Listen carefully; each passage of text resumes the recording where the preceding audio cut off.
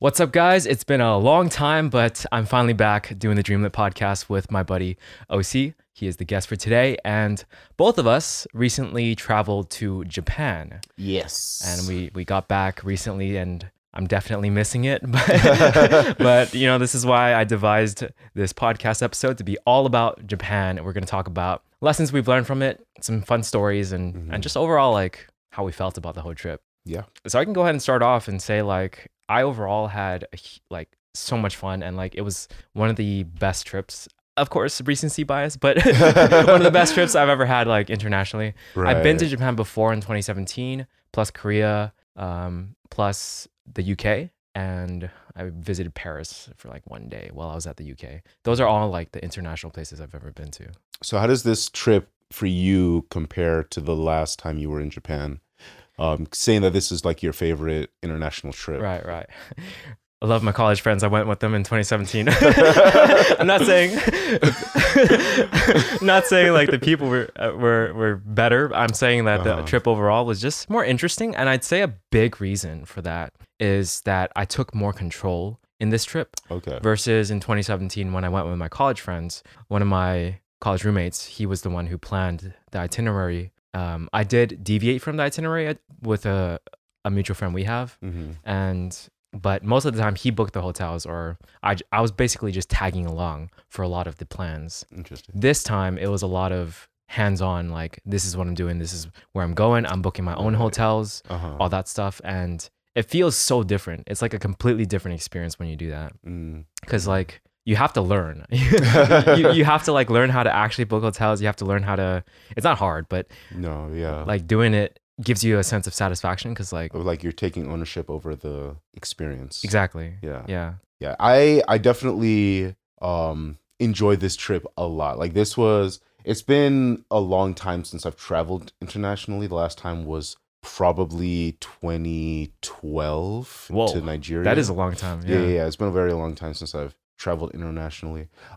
So this was definitely an interesting trip. It was very much anticipated, and yeah, I loved it. I think it was a wonderful experience just to be able to go travel abroad and see a different culture, environment, setting, people, places, with also having like your friends there. It was just like having a bunch of, because we were there with a ton of, like, a huge group of friends. Like there were a lot of us who were able to go out and essentially share at the same time in this trip to Japan. So it was a wonderful experience. Yeah, definitely. Great. Yeah, I'd say that the friends, like when I went with my college friends, it was a blast with them too, and like they definitely made it better, right? And then this time around, like now that I'm older, now that like 6 years have passed since 2017,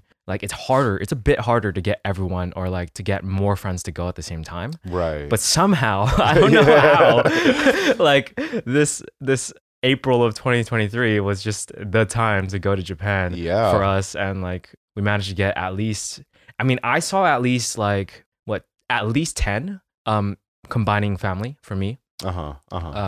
People I knew in Japan, like people I knew from America that traveled to Japan. So that was crazy to me. It really was. Like, and I don't know if there was something special. This is like a period of time where Japan is opening up after COVID-19. Yeah. And it wasn't hard to get in. It wasn't hard to get in. It wasn't difficult. There weren't a ton of barriers. And I suppose travel was just a little bit cheaper than it normally is. And then also the dollar value to the yen was very I felt like a king. Very much in our favor. But for whatever reason, a ton of people like that I knew who I didn't like plan this trip with were also traveling to Japan at kind of the same time. Like the first night that I arrived in Japan, because we got there and left on different days, right? But we spent a lot of time together when we could. But the first day that I arrived at Japan, one of my friends from college was also in Japan. And we were hanging out like a few months before the trip. And I kind of just casually dropped that, oh yeah, I'm planning on going to Japan. Nice. And he's like, wait, I'm planning on going to Japan too. And so for whatever reason, like suddenly like there's just like a lot of people who are traveling to Japan at the same time. So yeah, I was able to hang out with him and his friends, me and the people I was staying with. We were all able to like hang out in a big group, and it was just like a really cool like first night in Japan. Yeah. And even like after coming back, I saw like other people who I had no idea were also in Japan posting pictures from their Japan trip from that period. It's like, oh, this is crazy. Yeah, our minds are on it because we just went. So it's like when we see it, we're like, whoa. But I'm pretty sure if we had not gone to Japan, we wouldn't have noticed it as much. I'm sure. Yeah. So it's definitely a bias there, but yeah. At the same time, it's still cool. It is really cool. It's really cool. I don't know how many like experiences like that you can have where you're just like in a foreign country with a bunch of your friends, and exactly, you're like hanging out together. It's pretty sweet. But I'm glad I was able to enjoy this for sure. Yeah, and I'd say like some of the fun stuff that you get to do with people there, like we can highlight that first since we talked about friends, because I think things that happened in Japan, which aren't necessarily tied to Japan, that were really cool, was number one, my sister's boyfriend proposed to my sister in Kyoto. Congratulations. And, yeah, thank you. I was very happy for her. I was like, honestly, like just really, really happy. Me and my sister, you know, she teases me. She always calls me like big sister stuff, you know. So she's like, why are you happy for me, blah blah blah. And I'm like, I just am, sis. But like I was, and he asked me to record it, like video record it ahead of time, and I was just like so excited when he texted me that. And we tried to do it during the Philosopher's Path in Kyoto, which normally has a lot of like cherry blossoms and stuff like that during spring, but we went on a day right after it rained. Oh yeah. So the rain like totally washed away, yeah. And you can see all of it in I think there was a river there. Okay. And a whole bunch of petals. It was nice though, but you can't exactly propose in the river, so right. But we didn't do that day because it started raining out of nowhere, and then we did it in the bamboo forest instead, and that was still really nice over there. Okay. But at the same time, I will say, like, the more I traveled in Japan, I'm like, God, this would have been a nice place to propose. Like every single other day, every time after that. Yeah, I'm like, damn, this would have been way better. Like, this looks so nice. So, like, I've been feeling like those like regrets each time afterwards, because like there's so many nice places. Honestly, there are. It's a beautiful place. Yeah, it really is. It really is. And so it's really interesting because I didn't go to as many locations in Japan as you did. I spent most of my time in Tokyo. And then like if you've been to Japan, like Tokyo, there's so much to do. Yeah. In Tokyo, it's crazy. So even spending most of my time in Tokyo, there were still things that I wish I had an opportunity to do. So like what? Oh, like the go-karts, like the real life go-karting like the Mario through the Kart streets. stuff? Yeah, the Mario Kart stuff. By the time we got there, everything was all booked up. So it was a missed opportunity for sure. But yeah, stuff like that would have been really, really awesome too.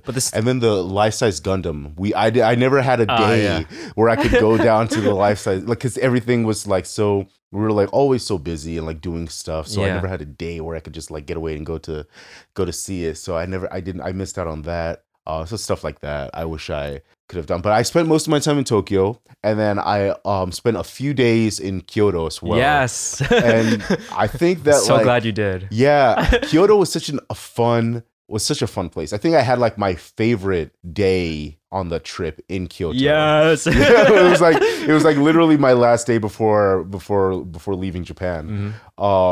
And so yeah, it was just like it was a great time, and the vibes are so different. Like, dude, I'm telling you, because like the context is you were in Tokyo and you were still a little unsure exactly where you were going to go afterwards, right? Yeah. So when I was telling you about Kyoto and how I think it's my favorite place in Japan, and like, oh my God, it's so great. It feels different. And and now you're saying it, I'm like, yeah. Yeah, that's right. Because I was like, yeah, I was in Tokyo. I had a little bit of a change of plans. So I had a few extra days before I had to go back to the States, where I was like, I need to, decide what I want to do, if I want to stay in Tokyo for these extra days or maybe take that opportunity to travel somewhere else, maybe Osaka, maybe explore around. But yeah, literally everybody kept saying Kyoto. There was a day that I was by myself in one of the stores in Tokyo. Mm-hmm. And I ran into this Canadian, and this Canadian, he started talking to me about his experience in Tokyo and just like how he had been there for years. He was an English teacher. Oh wow, nice. So he was telling me that, oh yeah, you need to go to Kyoto. He was telling me. I'm like, okay. I guess literally everyone, strangers in Japan are telling me to go to Kyoto. So I'm like, okay, I guess I got to make this work. So luckily the guys that I was also staying with were also planning on going to Kyoto there. So I just basically joined them. I got my own place, but I kind of met up with them to do that, and it turned out it turned out to be the right decision. So hopefully I'll have some, there'll be another trip to Japan and I can explore all the other places that I didn't see. But yeah, I bring that up to say that in my like experience, Tokyo was very much like that industrial city vibe, where it's like very akin to Los Angeles. Because we're here, but like way cleaner and way cooler. Way cleaner, way cleaner. It's definitely like a Japanese. Like the cleanliness is very strict over there. So you could feel that. But like as far as like a city that felt familiar, it definitely felt familiar for that reason. There's like, oh yeah, because walking around Tokyo at night kind of feels a little bit like walking around LA at night, minus the homeless people being as weird. I don't know, dude. I feel like a slight sense of danger when I'm walking around LA at night. Yeah, definitely. And in Japan, I'm like, I'm good. Like I don't feel that danger. You don't feel as dangerous. Yeah. That's definitely true. Like but I don't know. It felt like, but I guess it's just like a different culture, because I still felt that like, oh, I need to like just keep an eye out. Yeah. But the Japanese people there were like there were women who were just like out in the streets drunk at night, and I'm like, how can you be so like reckless or just like comfortable doing this? Because like I can't imagine somebody being that drunk, like a woman being that drunk at night in LA. No way, dude. It was muld. Yeah. So but I guess I get what you mean though, like because I still had that sense at night too, just to be careful, right? Because we grew up like that, like exactly. So it did have that vibe in Tokyo, but then in Kyoto it was Tokyo kind of felt like the Akira version of Japan. Is like, this is like the grungy, not LA grungy, but like city grungy type vibes. But then Kyoto felt like the Studio Ghibli the Studio Ghibli version of Japan, where it's like you have these like temples and shrines, and you have the nature that's kind of meshed more in with the everyday living. That's what I love about Kyoto. It's so aesthetic. It's so like nice to have nature mixed with like modern buildings, and just it's a perfect blend. There was literally a day that it was my last day in Japan, was in Kyoto, that I spent most of that day alone. So I went to the bamboo forest that morning, and I walked up, and walking down out of the bamboo forest, I went a different route, and it felt like I was in a scene that was like straight out of My Neighbor Totoro. Like just walking through this neighborhood, it felt like I've seen this before, like on my screen. Nice. And it was just so, it felt so cool, and just like being there, experiencing all of those things. It was definitely very enjoyable. Definitely. like I said before, Kyoto is one of my favorites, and I actually made like YouTube shorts for each day in Japan, and a lot of those shorts have like what I did. Mm-hmm. So if you guys are like curious, you can check it out. It's my personal channel. But in terms of some of my favorite stuff, like the temples and shrines for sure, one of them was called the Eikan Zenrinji temple. That one was like very low key, and it had like this super nice pond. What I discovered is I really love Japanese ponds. There's something about just being near them and just chilling there, having the breeze come by and just seeing these nice flowers next to it and a little small gate, little shrine. It's just beautiful. Like I could sit there all day, but you know, there's more to see, so I couldn't. But but I loved any spot like that, honestly. I think one of the more interesting stories from this trip for me was when there was like a separation with my friends, and then I ended up being traveling alone for that day. And there's something about traveling alone that's very, very different. Yeah. Like you get to go at your own pace. You don't have to worry about others, like their will, like where they want to go, how fast they want to go, if they want to eat, all that stuff. You know, you don't have to worry about any of it. And you get to do whatever you want, essentially. And for me, that was like a very freeing feeling. And that was probably the only day where like it was fully like that for me. So it was when I was in Nara, Japan. Okay. So Nara, Japan is known for having like deers roaming around on like random blocks. Yeah. Primarily close to the deer park. And it was just so chill. Like, like just seeing deer randomly everywhere and just like seeing nice temples and sites and everything. And then there's this really beautiful pond with like a sakura tree. And a random girl just came up to me and asked me if like, oh, can you help me take a photo with this deer? Okay. And then I helped her. And afterwards, she asked me if I wanted to hang out with her. Yeah. And I was like, whoa, okay, that's cool. I mean, I'm traveling alone. Like, you seem like a cool person. You have a nice camera. She had a Sony, I think it was A7 R4.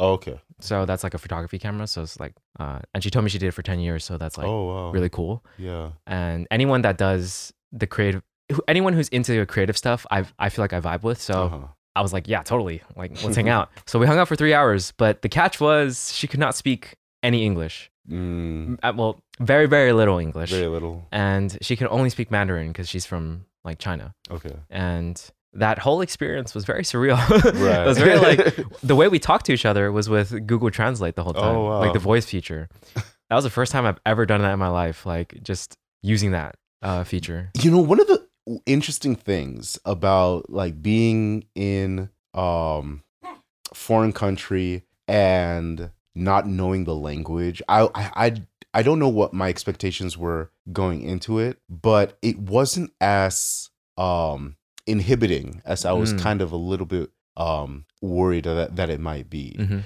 because there really is a lot that you can do to communicate with people just through gestures. And then also technology, like Google Translate came in clutch several times for me. I was able to use it in so many different scenarios, and then picking up some Japanese here and there. The guys that I was with attempted to like learn a little bit more formally before going. So I was able to like pick up some of the more common phrases that they were using. A lot of stuff having to do with ordering food and getting waiters' attention, and they were asking for the bill, like stuff like that. I was able to pick up. So it was actually really cool, and I think that like I think it would be so cool to just like be able to immerse yourself in a different language, such that you could like learn it over the course of a few months. I think it's really fun. Like trying it, failing at it, making a lot of mistakes, them being like, what? Because even when our mutual friend during the I'm pretty sure Andrew doesn't care if I say his name, but when he made the mistake of saying like okai ken oku desai, right? Like asking for the bill, but it's okaike, right? Okaike. Yeah, and like the waiter understood either way, right? But I mean that was interesting because that izakaya, that waitress was Indian, right? Yes, yeah, and she could speak English. Yeah, she was Indian. She was speaking English, but she was in Japan. And she could speak Japanese too. She was really cool. There were a lot of really cool, like just like people, like you get to like interact with.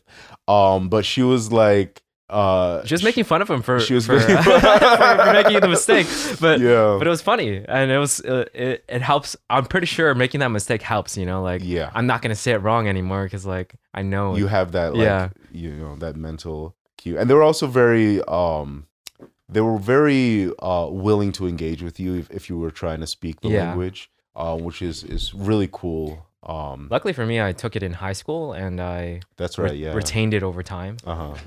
So for me, I could. Oh shoot! Block her out. Okay. Distraction is gone.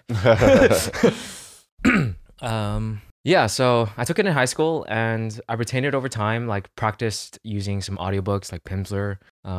Yeah. So and then going to Japan and actually using it is a different story. I feel like I used it less in 2017, even though that was like closer to when I was like in high school when I learned it. I probably definitely spoke better now. And just like it tickles my brain each time I try to like formulate sentences in Japanese and like try to communicate. And whenever they understand me, I'm like, yes. Nice. And then they start talking a whole bunch of Japanese that I don't understand. I'm like, because they probably think I'm Japanese at that point. It's a funny story. Like when I was trying to get to Nara on my own from Kyoto, it was a rush. And I just spoke a lot of Japanese to a lot of random people because I was scared of getting lost. Sometimes in the subways, like your maps, it loses signal, all that stuff. Yeah, that was go on. Yeah. So like I want to make sure. So I'm asking these random Japanese strangers, I'm just going up to them, sumimasen, like, is this place here? Am I going to the right place? Is this the right line? All that stuff. I probably don't need to do that anymore because I'm way better at navigating at the end of the trip than I was at the beginning.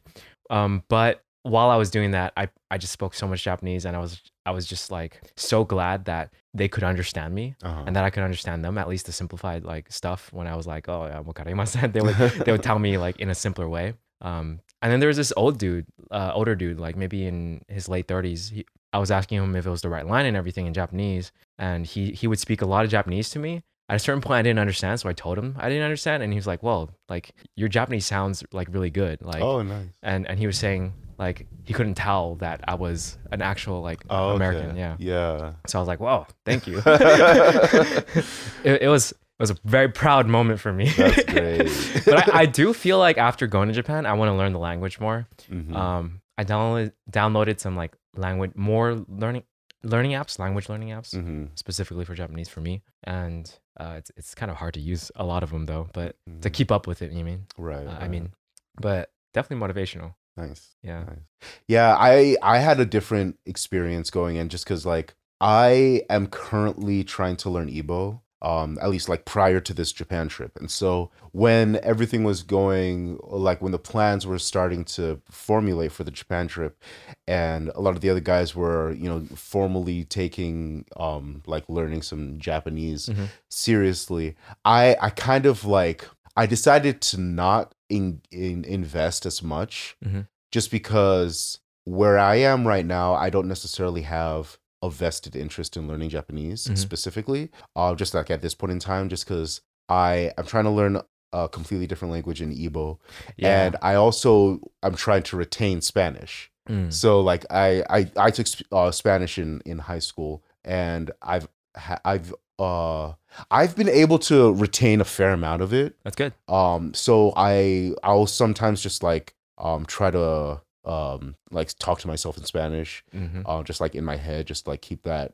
Gotta find a partner to talk to, a language partner. Yeah, I got to do that. But then also at the same time trying to learn a completely new language, and so if it didn't feel like a good idea to try to add in a third language into that equation. when I was talking to that girl, the one from China who could only speak Mandarin, I was like picking stuff up in Mandarin, right? Because I can speak Cantonese and some things are similar. Right. So I felt like I was learning more, but like everything, when I was trying to speak Cantonese, even or Mandarin, everything would go through a filter where it would go to Japanese first, and then to the other language. So I was like, what is going on? Like I feel like saying everything in Japanese right now, and it's not right. I'm trying to speak Cantonese or Mandarin, but I can only think in Japanese, and it was very strange. So I'm like, learning multiple languages at the same time is it's a challenge. Hard. I don't know if it's ideal. Yeah, I don't think it's probably not ideal. Yeah. So yeah, that was the position that I was going. So that's why I didn't like put as much effort into like learning Japanese before going, but I was still able to like pick up some like common helpful phrases while I was there, which was very helpful. I had to ask for a lot of miso very frequently.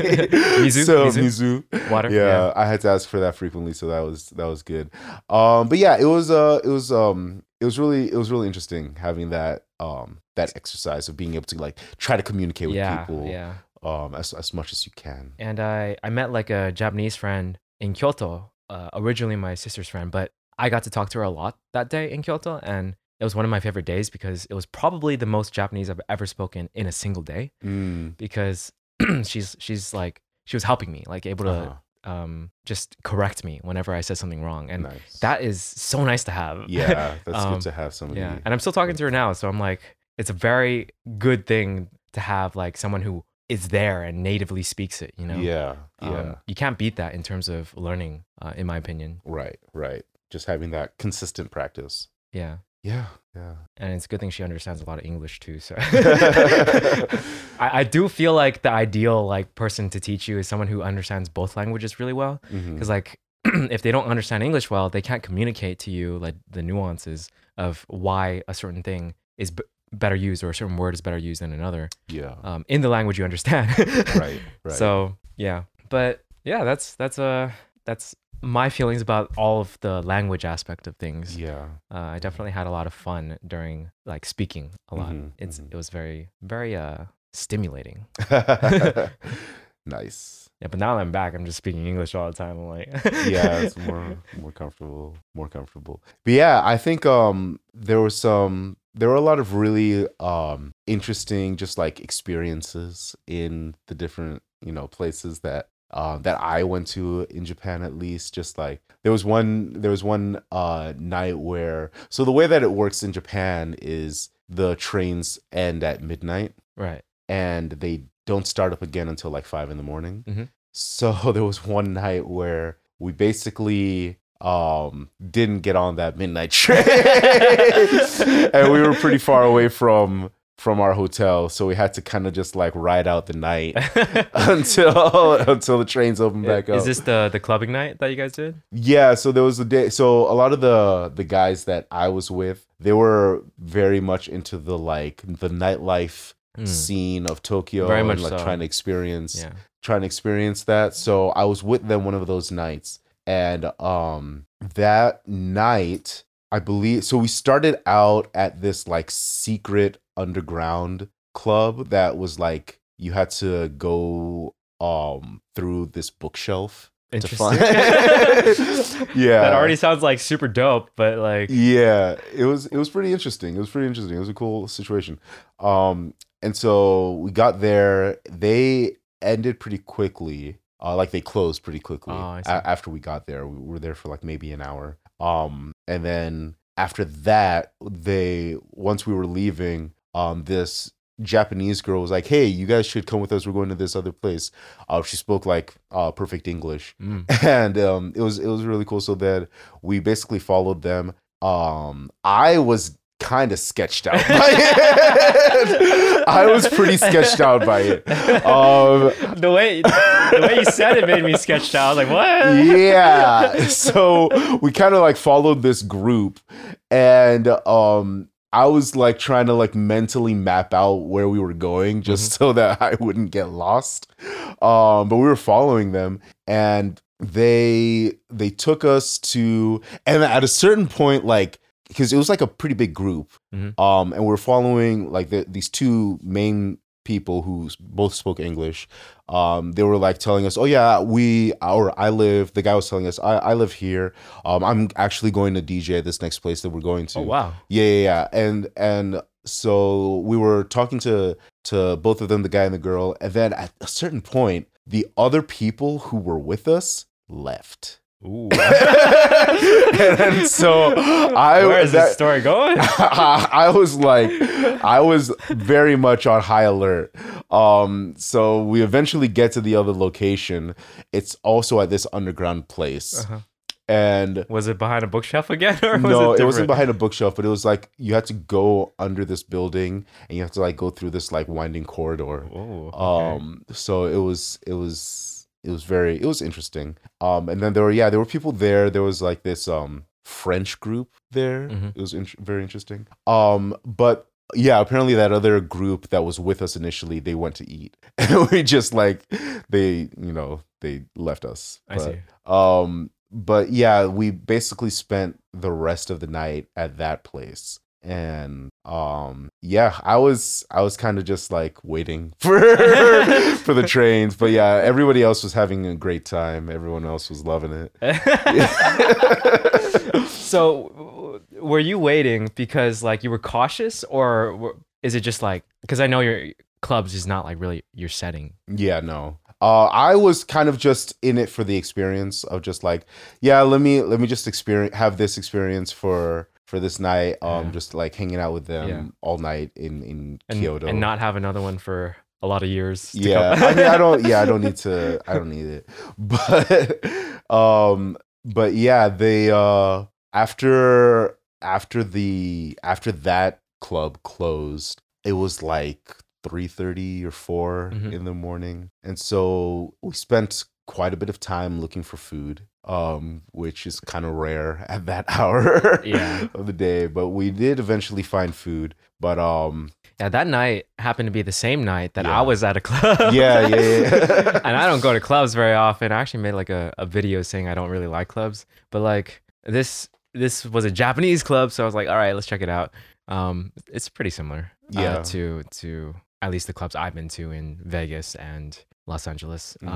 Smaller, but similar in terms I will say also, at least for the ones that I was at, the music that played was like purely EDM music, which it's not like my favorite to taste, but you know, it is a type of music for clubbing. So I guess that's what, you know, the vibe was. It was similar in Tokyo where I was. And most of the time I would just be on the dance floor, just chilling, just like grooving a little bit. Not going too hard with the dancing. There was a certain point where I went hard with the dancing, but just because like I don't drink personally, and like what else do I do at a club, right? Yeah, so definitely, I was not drinking in that situation. Yeah, so I just went all out with like a quick dance sesh. Yeah, real quick. It's definitely the type of thing where if you're not drinking, you're not enjoying it at the level that everybody else who is drinking is enjoying it. Yeah. That's why it's not our scene. Exactly. But yeah, it is what it is. It was an experience. It was an experience. My family was having fun, that's for sure. They were like, they were going crazy and they were wild. They were drunk for sure. And it was funny because I was wearing a dress shirt that had like a white collar, what are these called? Cuffs. Yeah. And there were, I think, 2 or 3 like people there that mistaken me for like a person that worked there. Oh, so they would ask me questions like, "Where's the restroom?" or "How do I get here?" And I'm like, and I would tell them how to get to the restroom because I knew. But like, but at some point there was this one girl that was like, "Oh my gosh, you're not actually a worker," because my friend who's Japanese pointed it out. And it was really funny. She was so embarrassed, and I'm just like, "Oh, I'm so sorry. And I'm like, "No, it's okay." Yeah. It's very interesting. Like one of the very interesting experiences that we had in our group was the experience of the culture in Japan. So on multiple occasions, we had like super nice interactions with just like Japanese people. So one time you were actually with us was when our groups were combined, when it was raining heavily one day, and we were walking. Not everybody in the group had an umbrella because we weren't prepared for it. But this lady, Andrew, was walking without an umbrella, and then this lady who was, you know, about to go home sees Andrew and is like, "Oh, take my umbrella. I'm right here. I'm home. So just take my umbrella." So it's just like super cool. Just was like, oh, this random stranger gave Andrew her umbrella, and so stuff like that. There was an experience where one of the guys in our group lost his phone one night. When they were out, and he lost his phone. So they went to look it up. It was turned off. And so the next morning they realized that, somebody turned it on, and it was at a police station, which means that somebody essentially took the phone from wherever they left it on the street or something, and they took it home, which was kind of far away from where it was lost. Right. Took it home, and the next morning on their way to work, took it to the police station, filled out paperwork that takes like an hour to fill out, like explaining in detail where it was found, like just so that it matches up. So when they went to get it, they had to fill out paperwork to make sure that their recollection of the story matches with this person's recollection of the story. And so it's hardcore. Yeah, it was super hardcore. But just the fact that somebody was willing to go out of their way to do all of that was was really very telling of their very culture. Telling. Yeah, exactly. And then there was another experience where so we have to use these train cards, Passmore Suica cards. Yeah. He told us this one too. Yeah. When he left it at Starbucks, right? Yeah, I was with him when it happened. It was one of our friends had an empty one, an empty train card. Right. And he was going to throw it away, or he did throw it away at a Starbucks in Japan. And the lady who was taking his order noticed it in his hand before he took it. He ordered his drink. He goes upstairs, throws it away upstairs, comes downstairs. She notices that he doesn't have it anymore. She rushes upstairs as he's leaving the store, rushes upstairs, digs through the trash, grabs the card, goes back down outside of the store to find him. She finds him and tries to hand him back the card, but they can't communicate with each other. She goes back inside the Starbucks, gets a tablet to use Translate, and explains to him that, hey, if you turn this back into the train station, you'll get 500 yen for it. So she did all of that so that he wouldn't lose out on 500 yen, essentially $5.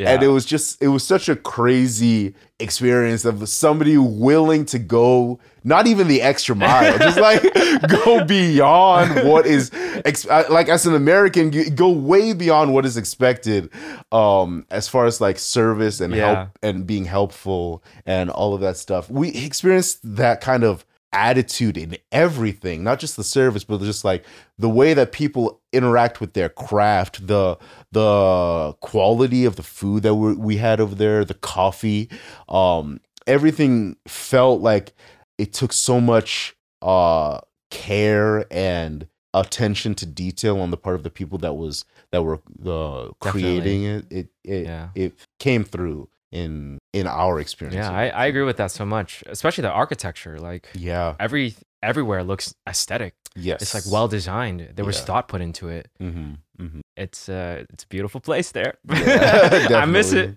I feel like I really want to go back, honestly. Definitely. I think I will. I think I will sooner than later. But yeah, in terms of my itinerary, just to spell it out, is arrived at Tokyo. I actually had a flight canceled the first day. That was terrible. Flight cancellations are not fun. But I managed to meet new people because I asked them if they wanted to hang out, right? Okay. We were at LAX and the flight got delayed until 4 p.m. It was supposed to be at 11 a.m. Okay.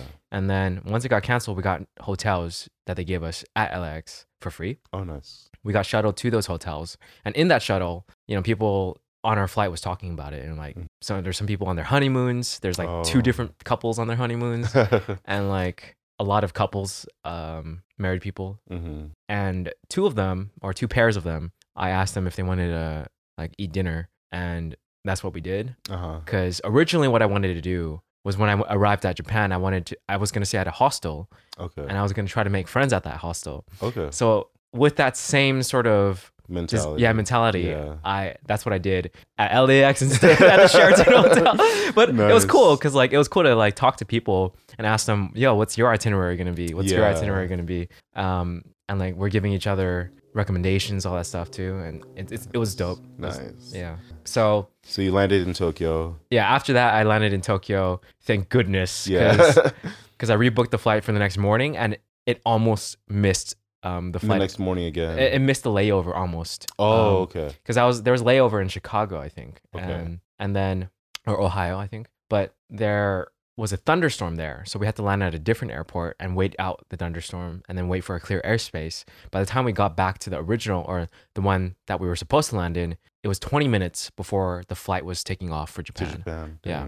And they waited for us, luckily. Okay. Like, thank God. Like, everyone who had their flight canceled on the first flight was so like stressed. Oh, like, man. beyond. I was so stressed. I was like, holy shit. Like, this is like the worst outcome possible if I were to miss 2 flights in a row like that. Yeah. So I was majorly stressed, but luckily it went through. And I got to Japan. Nice. And then once I got to Tokyo, like, the hotel room I stayed in was like a smoke room. So it smelled terrible. Dang. And I could not really sleep. I slept for like 2 to 3 hours. And I'm amazed that I was able to sleep, because when I woke up, I was just like I was coughing. I was like, this is the worst sleep experience I've ever had in my life. And it was after all the flight stuff.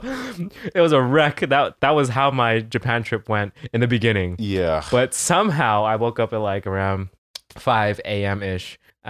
Just went out, started exploring. I was not tired. And everything went like pretty nicely after that in terms of things that were, I don't know, it seemed like fate did not want me to be in Japan. Yeah, but you made it. Yeah, I made it, and I was happy and just like glad to finally be back in Japan. Tokyo was cool. We saw like the Shinjuku Gyoen. Went there twice, because the second time was with you guys. Yeah. At the it was like called Naked or something. The Naked Show. Oh, the trees. Tree. Yeah, it sounds weird lights. when you just say naked. But it was like a light show. Yeah. It was a light show for the sakura trees. Yeah, that was really cool. Mm-hmm. But I went there beforehand during the day, and it was also really cool. Okay. I actually think I might like it better in the day. Mm. But after that, I went to Kyoto on the bullet train and stayed there for about, I think, 4 days, and then went to Nara, and then went to Osaka only for the night, unfortunately. I wanted to stay more in Osaka. That's probably the biggest regret from this trip, was not staying longer in Osaka. So one of the big lessons is don't book for just like one night, in my opinion. I think booking for 2 nights at a place is much better. That makes sense. Yeah. Because like, you don't know when you're going to check in, or like if plans change, right? Yeah. So if you check in that night, you're only there for that night. And then the next day you can explore that place, sleep, and then like leave the day afterwards. Of course, you know, it's up to you in terms of how many days you have. But personally, I think like spending at least a day in an area would be ideal. Right. Because that's like too much moving. There's so much movement with luggages, and I hate that. Yeah, that is a good point. Is like carrying all that luggage. In a way, it's kind of inevitable because you have to have it. Yeah. But it's a pain to like figure out and organize where you're gonna keep it. So I had to do that a lot. Like to the airport, because I arrived late at night. So after customs, some of the trains were closed, but I arrived a mile away from my hotel, the smoke room, and I had to walk a mile with my luggages and stuff. And it's pretty annoying to do that. Yeah. And then after going to Kyoto, you know, with the luggage again, Kyoto to Nara with the luggage again, Nara to Osaka with the luggage again, Osaka to Nagoya with the luggage again, Nagoya to Hakone. Unfortunately, I didn't get to see Mount Fuji. I really wanted to. Same. I wish I would have been able to do that Mount Fuji hike. That would have been really fun. I don't know about the hike, but I just want to like. I really want to hike it. I really want to hike it because I like that, you know, hiking. But apparently it's like a 9-hour hike all the way around. Damn. So it would have been an intense hike. And then that plus all the walking that you do in Japan, it's a lot. It is a lot. So and it was also closed, I think. Mount Fuji, I don't think it was open to the hike while we were there. So that was a bummer. Yeah. But next time. Next time. But Hakone is really, really nice. It's one of my favorite places in Japan for sure. And anyways, the point was Hakone to Tokyo with luggage. Yeah. Basically, try to pack light. That is one of my biggest tips. Pack light. Try to stay 2 nights if you can, if you have the time. If not, then you got to plan it right where you spend a good amount. of time in that place for that day. Yeah, that's just a general tip that I learned for sure. Like I packed pretty light, so I didn't mind carrying my luggages too much. But it was still a hassle. A hassle. Yeah. But after we got to Tokyo, that's stayed for the rest of the time, and that's where we met up with you. Yeah. So we were in Tokyo for a couple days before you came back to Tokyo, and we were able to do some fun stuff. We did team labs. Yeah. Let's list out the things we did. I'm curious to which were your favorite. Okay. So let's go team labs. We can count the Shinjuku Gyoen Naked Show in it because it was definitely a activity that we paid to enter. So we'll count that one.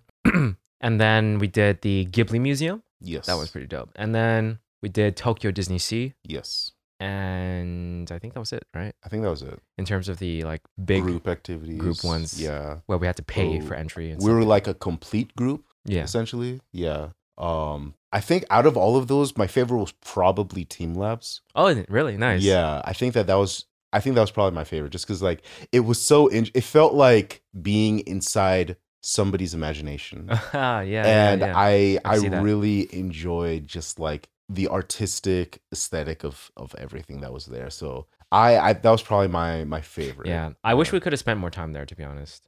I wish we could have just like chilled at certain areas for longer. Yeah, because there were definitely some really nice areas. I wish there were less people. Yeah, that was a big thing. Less people. That's true. Yeah. There were a lot of people.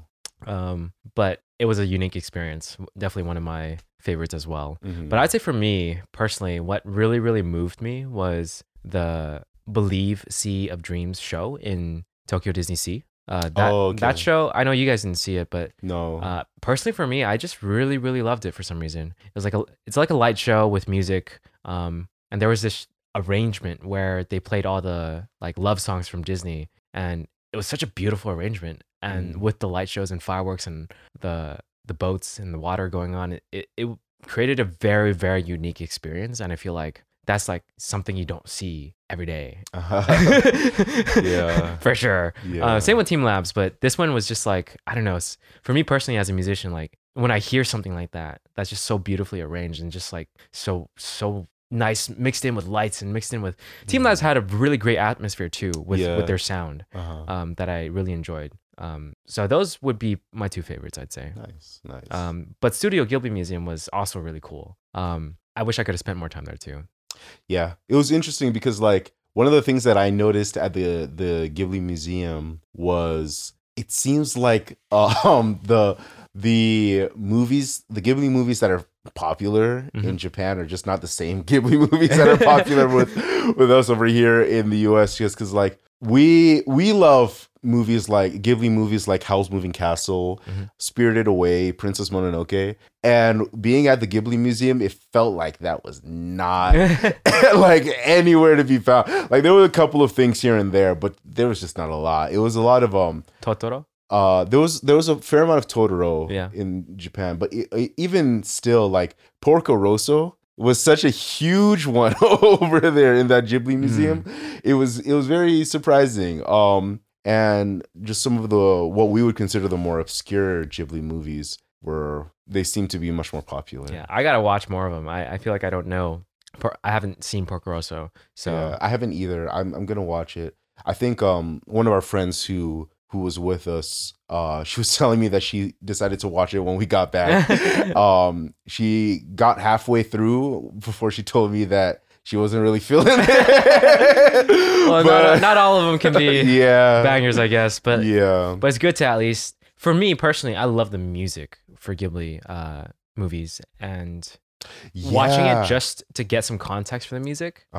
I think I'd be willing to do that just because the music is so good. Yeah. One of the favorite things that I got in my trip to Japan was I went to Tower Records multiple times. And I remember you talking about that a lot. Yeah. I got vinyl records for Howl's Moving Castle and Spirited Away. So I was able to get like some really cool merchandise. Yeah, stuff in Japan. They do have a lot of cool stuff in Japan. For me personally, for some odd reason, when I went to the Nintendo store and there's like a store in Tokyo, a Nintendo store in Tokyo, where on the same floor you have Nintendo, Capcom, Pokemon, and a whole bunch of other stuff. I didn't really feel. Yeah, I didn't really feel like I saw anything there that I wanted. Mm-hmm. I guess for me personally, I'm just not much of a like shopper. I feel you. Yeah. So, but we did get that one thing at that one store, with the bag with the bears. Or not bears, penguins, and then that one bear. Oh yeah. The coin pouch, the coin pouch. Coin pouch. Yeah. That was a cool buy. It was. It was a funny story because like we were looking at those pouches, and then the worker came to us and then just picked it out and was showing us, and she was just like, "Look, one of them is not a penguin." Yeah, one bear. Just like this whole like this whole like picture of penguins just all over the place, and it's like, oh, this one singular bear. Yeah. And I was like, oh, that's so cool. Yeah, both of us were like, oh, and then we bought it. Yeah, we both got it. She was a great salesman. Yeah, she knew exactly what we were looking for. It was perfect. Yeah, that was one thing I actually bought. But like when I was at the store, I didn't see anything I wanted. I just bought like some souvenirs for some friends. But when I went to the Don Quijote store though, which is like a really big brand in Japan, like it's everywhere, almost like a Walmart or something. They had a lot of souvenirs I actually bought nice. For my friends and family, like things that I would actually want myself, but personally I don't. I think I find more value in giving something to someone else, so then they have it as like a gift. Right. I feel like something that was given to you is a bit more valuable than something that you bought on your own. Yeah. So that was also part of what made my last day in Tokyo so cool, was because I was able to also get some stuff for other people that I was like I was looking out for that, but I wasn't able to like find. Yeah. So for whatever reason, I don't know why. I'm sure it's just because I didn't know exactly where to look. But for whatever reason in Tokyo, so my brother, one of my brothers wanted some like Japanese matcha, and one of my other brothers wanted something that was like sakura, anything like sakura based. And so it was really weird because like being in Tokyo, I didn't find any place that just like sold matcha powder. I'm sure they have it, they have to, but I just, being an American, I didn't see it. I didn't see it as in the place that I was with. But in Kyoto, literally within the first few hours I was there, I was like, oh, like I stumbled upon a shop that was just like selling only like matcha stuff. Nice. And they had this matcha ice cream. Yeah, dude. That was incredible. Was it the soft serve or was it something else? It was like a soft serve. Yeah, dude. It was a matcha, and they had like tiers of like quality matcha. So it was just like regular matcha over to like super high quality matcha. So I got like the super high quality matcha ice cream, and it tasted so rich. And it was perfect. Dude, in 2017, me and Roger, that was like one of the things we did like every single day in Kyoto. Like we would just get a matcha soft serve every single day. It was, I don't know if that's like, if Kyoto is like the place for that kind of stuff. It is like, I tried, I mean like I found it in Tokyo as well. Of course you can find it, but it's way more prominent in Kyoto. At least for me, I noticed that. Yeah, and so it was. I got the matcha that my brother wanted, and then that last day that I was in Japan, I was just like walking through Kyoto, and I stumbled into this other tea shop, and they had this like sakura tea. That was just like perfect. It was like it was just one of those things that like I was walking by myself, just walking around, and I stumbled into all of these different places that I was able to just like get these like last minute things that I wanted for my trip, for like having been in Japan. I felt the same exact way at the Don Quijote store. Nice. Because I literally went, that was the last place I went to before the airport. Oh yeah. So it was right before I left, and I was like, "Whoa, this is cool! I'm like, souvenir. Yeah, and it was perfect. It just worked out that way. It was amazing. I spent everything I had. Nice. Because I primarily used cash when I was there, so I spent the rest of it in that Don Quijote store. Nice. And got some snacks for the plane ride as well. Nice. Yeah. It was great. Yeah, it was a great trip. I'm trying to think of anything else that... There's one thing I want to mention. Yeah. I'm not sure if you tried it, but there's an ice cream called Cremia? I did. Yeah, I did try it. You know what I'm talking about, right? I did. Dude, it's like the best ice cream I've had, like probably in my life. I love that ice cream. It's like this Hokkaido milk based ice cream, and it was so good. Yeah, it was so the good. cone itself too, like the texture, like, just all of it. I was trying to keep my eye out for it. Andrew also knew about it, like going in. We were like trying to keep our eye out for it, and this was also on that last day that I was in Japan. Yeah. Like that was just like I got everything that I wanted. I had it on my last day too. It was that morning when because I started that day at the bamboo forest alone, and so I arrived at that station in Arashiyama. That's right. And I got to the train station. It was still very early in the morning, so none of the shops were open yet. But I noticed on one of the shops, it was like an ice cream shop, and they had the Cremia sign. Yeah. So I was like, oh, okay. So like when I come back, hopefully it'll all be open and I'll be able to get it. And that's exactly what I did. Nice. As soon as I got back from that adventure, on the way back, I got some. It was really cool. I was walking back. This was like after leaving the bamboo forest, after walking through the scene from My Neighbor Totoro. I went into this little house, and this old Japanese woman was selling pottery, and so I was just like able to buy pottery from this old Japanese woman who lives on the base of the bamboo forest. It was so cool. And so I got that for my mom. Nice. And I got some stuff that she would probably appreciate. And on the way back, I got that ice cream at the shop. There were 2 ice creams that I got there. There was that ice cream, the creamy ice cream, which was great, and then there's this honeycomb ice cream. Nice. That I was able to get, and that was really cool. Same brand like Cremia or no. It was a different one. Gotcha. It was a different brand, but yeah. By the time I had come down, it was later in the morning, so everything was open. Everything was like bustling at that point. Dude, it can get crowded in Kyoto. It gets crowded really, really quick. But in the morning, it's nice when there's less people. Yeah. So that was a really, really cool experience. I got a little plush doll for my mom. Gonna give it to her in Mother's Day. Nice. Yeah, it's like a pink Shiba Inu plush doll. Yeah. Don Quixote store. But yeah, I also ate that ice cream the last day. Right before boarding the plane. I ate 2 of them within a 30-minute time span. Nice. They had it in the airport, right?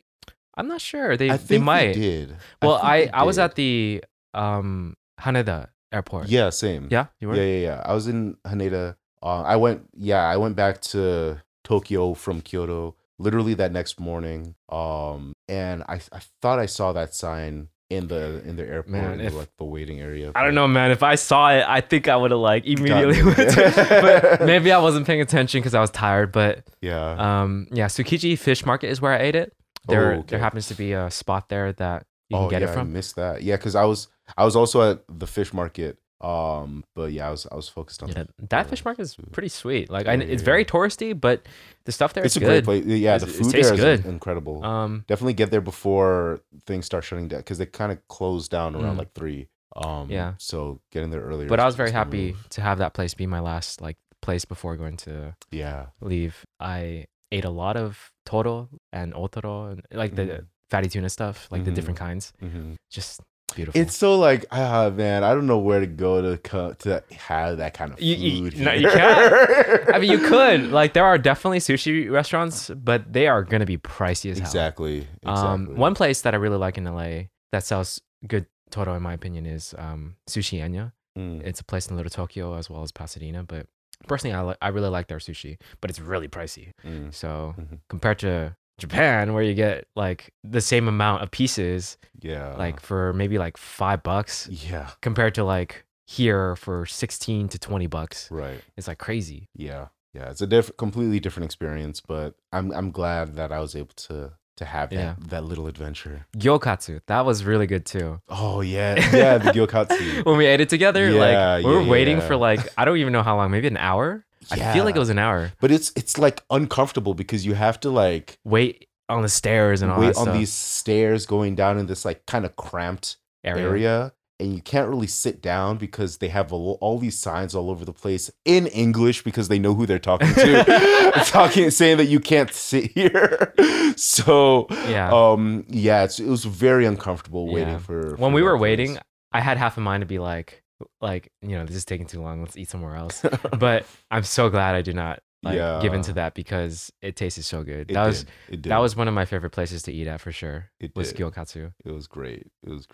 And then there was this tonkotsu curry that we had as well. That was also very, very good. You're talking about the one we had the night before we left, right? Yes, the night before you guys left. Yeah. Gotcha. Yeah. So. I feel like I should have eaten a lot more ramen. Like that's another regret I have. I'm like, I think I only ate at maybe 2 or 3 ramen places, and I'm like, yeah. I wish I didn't have nearly as much sushi as I was expecting to. Yeah. But, I mean, there was so much food there. Like there's so much food to have. It's all good too. Yeah, and it's all good.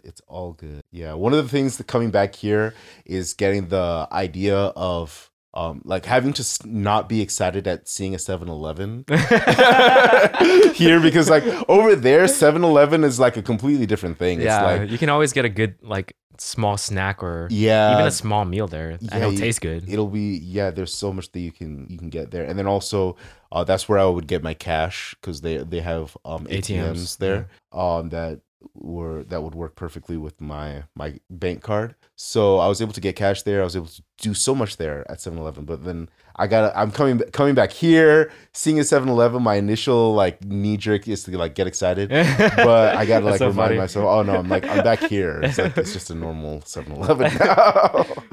So Japan 7-Elevens, they're very different there. 7-Eleven, Lawson, Family Mart. Yeah, over there is really, really cool. We will be back at some point. Eventually. At some point. Yeah. Gotta explore the other parts of Japan. I really would have loved to go to Okinawa to have that like tropical vibe in Japan. Yeah, there's so many places we haven't explored yet. So I feel like there's a lot to do still.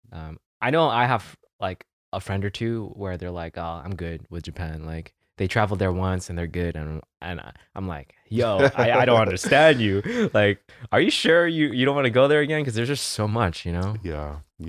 Like it's totally different experiences. Damn. Definitely. I can definitely see going back sometime in the near future. Yeah, me and my cousin, we're talking about it. My cousin is kind of a talker, but like, but me, I feel like I personally like. If I set my mind to it, I'll make it happen, you know? Okay, yeah. And it'll probably happen within the next 2 years for me. Nice. Yeah. Nice. So? Yeah. Any other stories on your side? Or we can get into the practical as well. Like, are there any tips that you feel that could help people who don't know anything about Japan?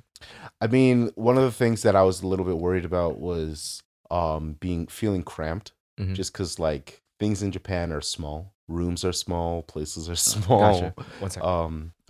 Okay. So yeah, rooms are small, places are small. That was. It's also because you're tall and big. Yeah, I'm a tall guy, big guy. I'm like 6'2", so it's not necessarily a place that's built for people like me. But yeah, I was able to manage for the most part. So yeah, just kind of be a little mindful of that and knowledgeable of that going in.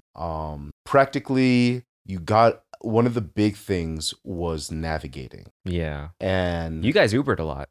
We Ubered a lot, which Uber was actually very, very helpful in certain instances. One of the things that happened with me is that towards the end, so I have T-Mobile. I was able to have like high-speed data for most of the trip. Same. However, the last few days I got throttled. So I like ran out of my full data.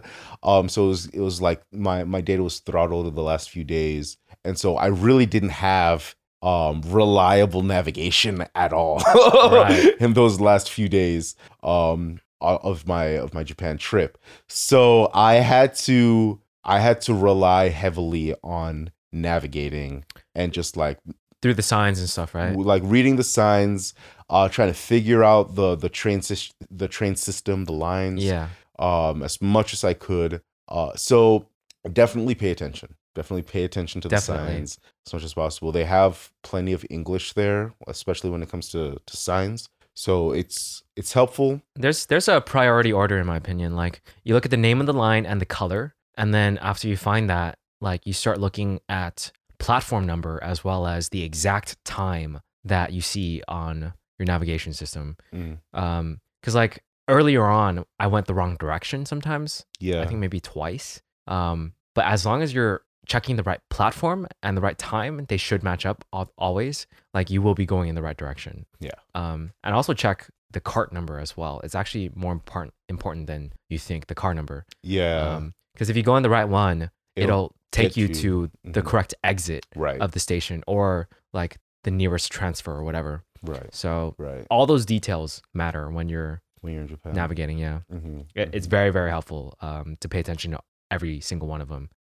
That's what I learned, because towards the end I felt like very confident about navigating. Same. If I lost my data like at the beginning versus at the end, I'd have been in a very different place. But like by that time I was already used to like reading the signs and following along, so I was able to navigate by myself fairly confidently, and I was able to get myself back from Kyoto to Tokyo, because I was at that point in the trip. By the time it was like at the end, I was pretty much on my own. That last day was all solo, except I had dinner with Andrew and the guys that night.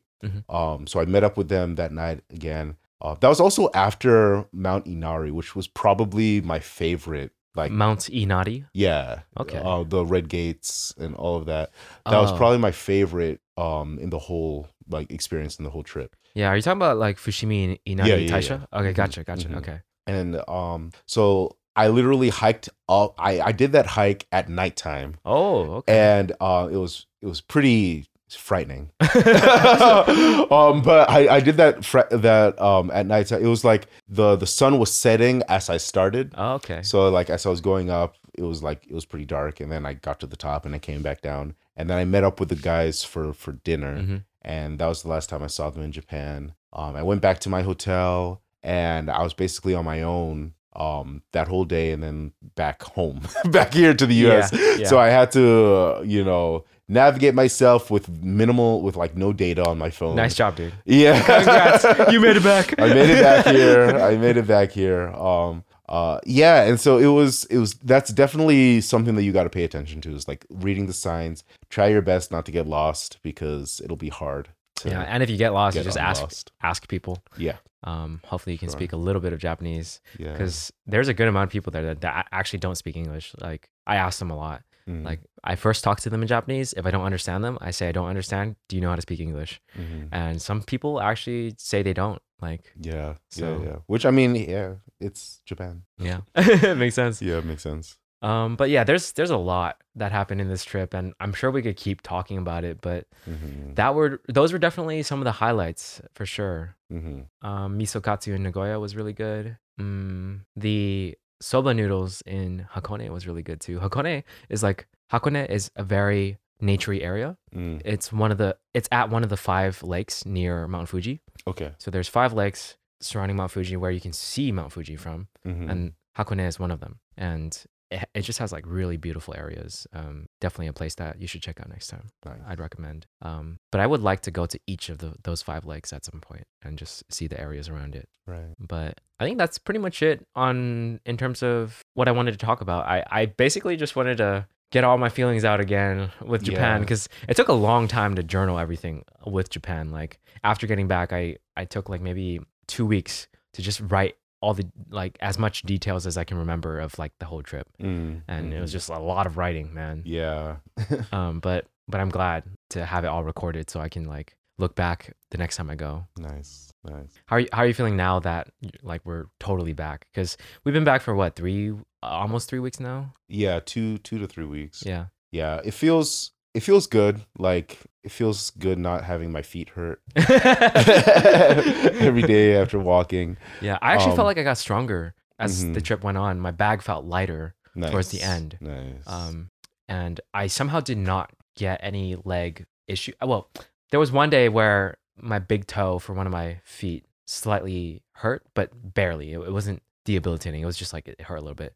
Nice. Other than that, I was pretty solid throughout my trip. Yeah. But in 2017, I remember my feet hurting a lot, like crazy a lot. Yeah. So I really think one of the big differences was shoes. So just wear comfortable shoes. Yeah, that's a good point. Yeah. Make sure that your shoes are on point. Yeah. But yeah, the being back now, it feels good to like be back into like my routine. Yeah, for sure. I'm barely back, honestly. Yeah.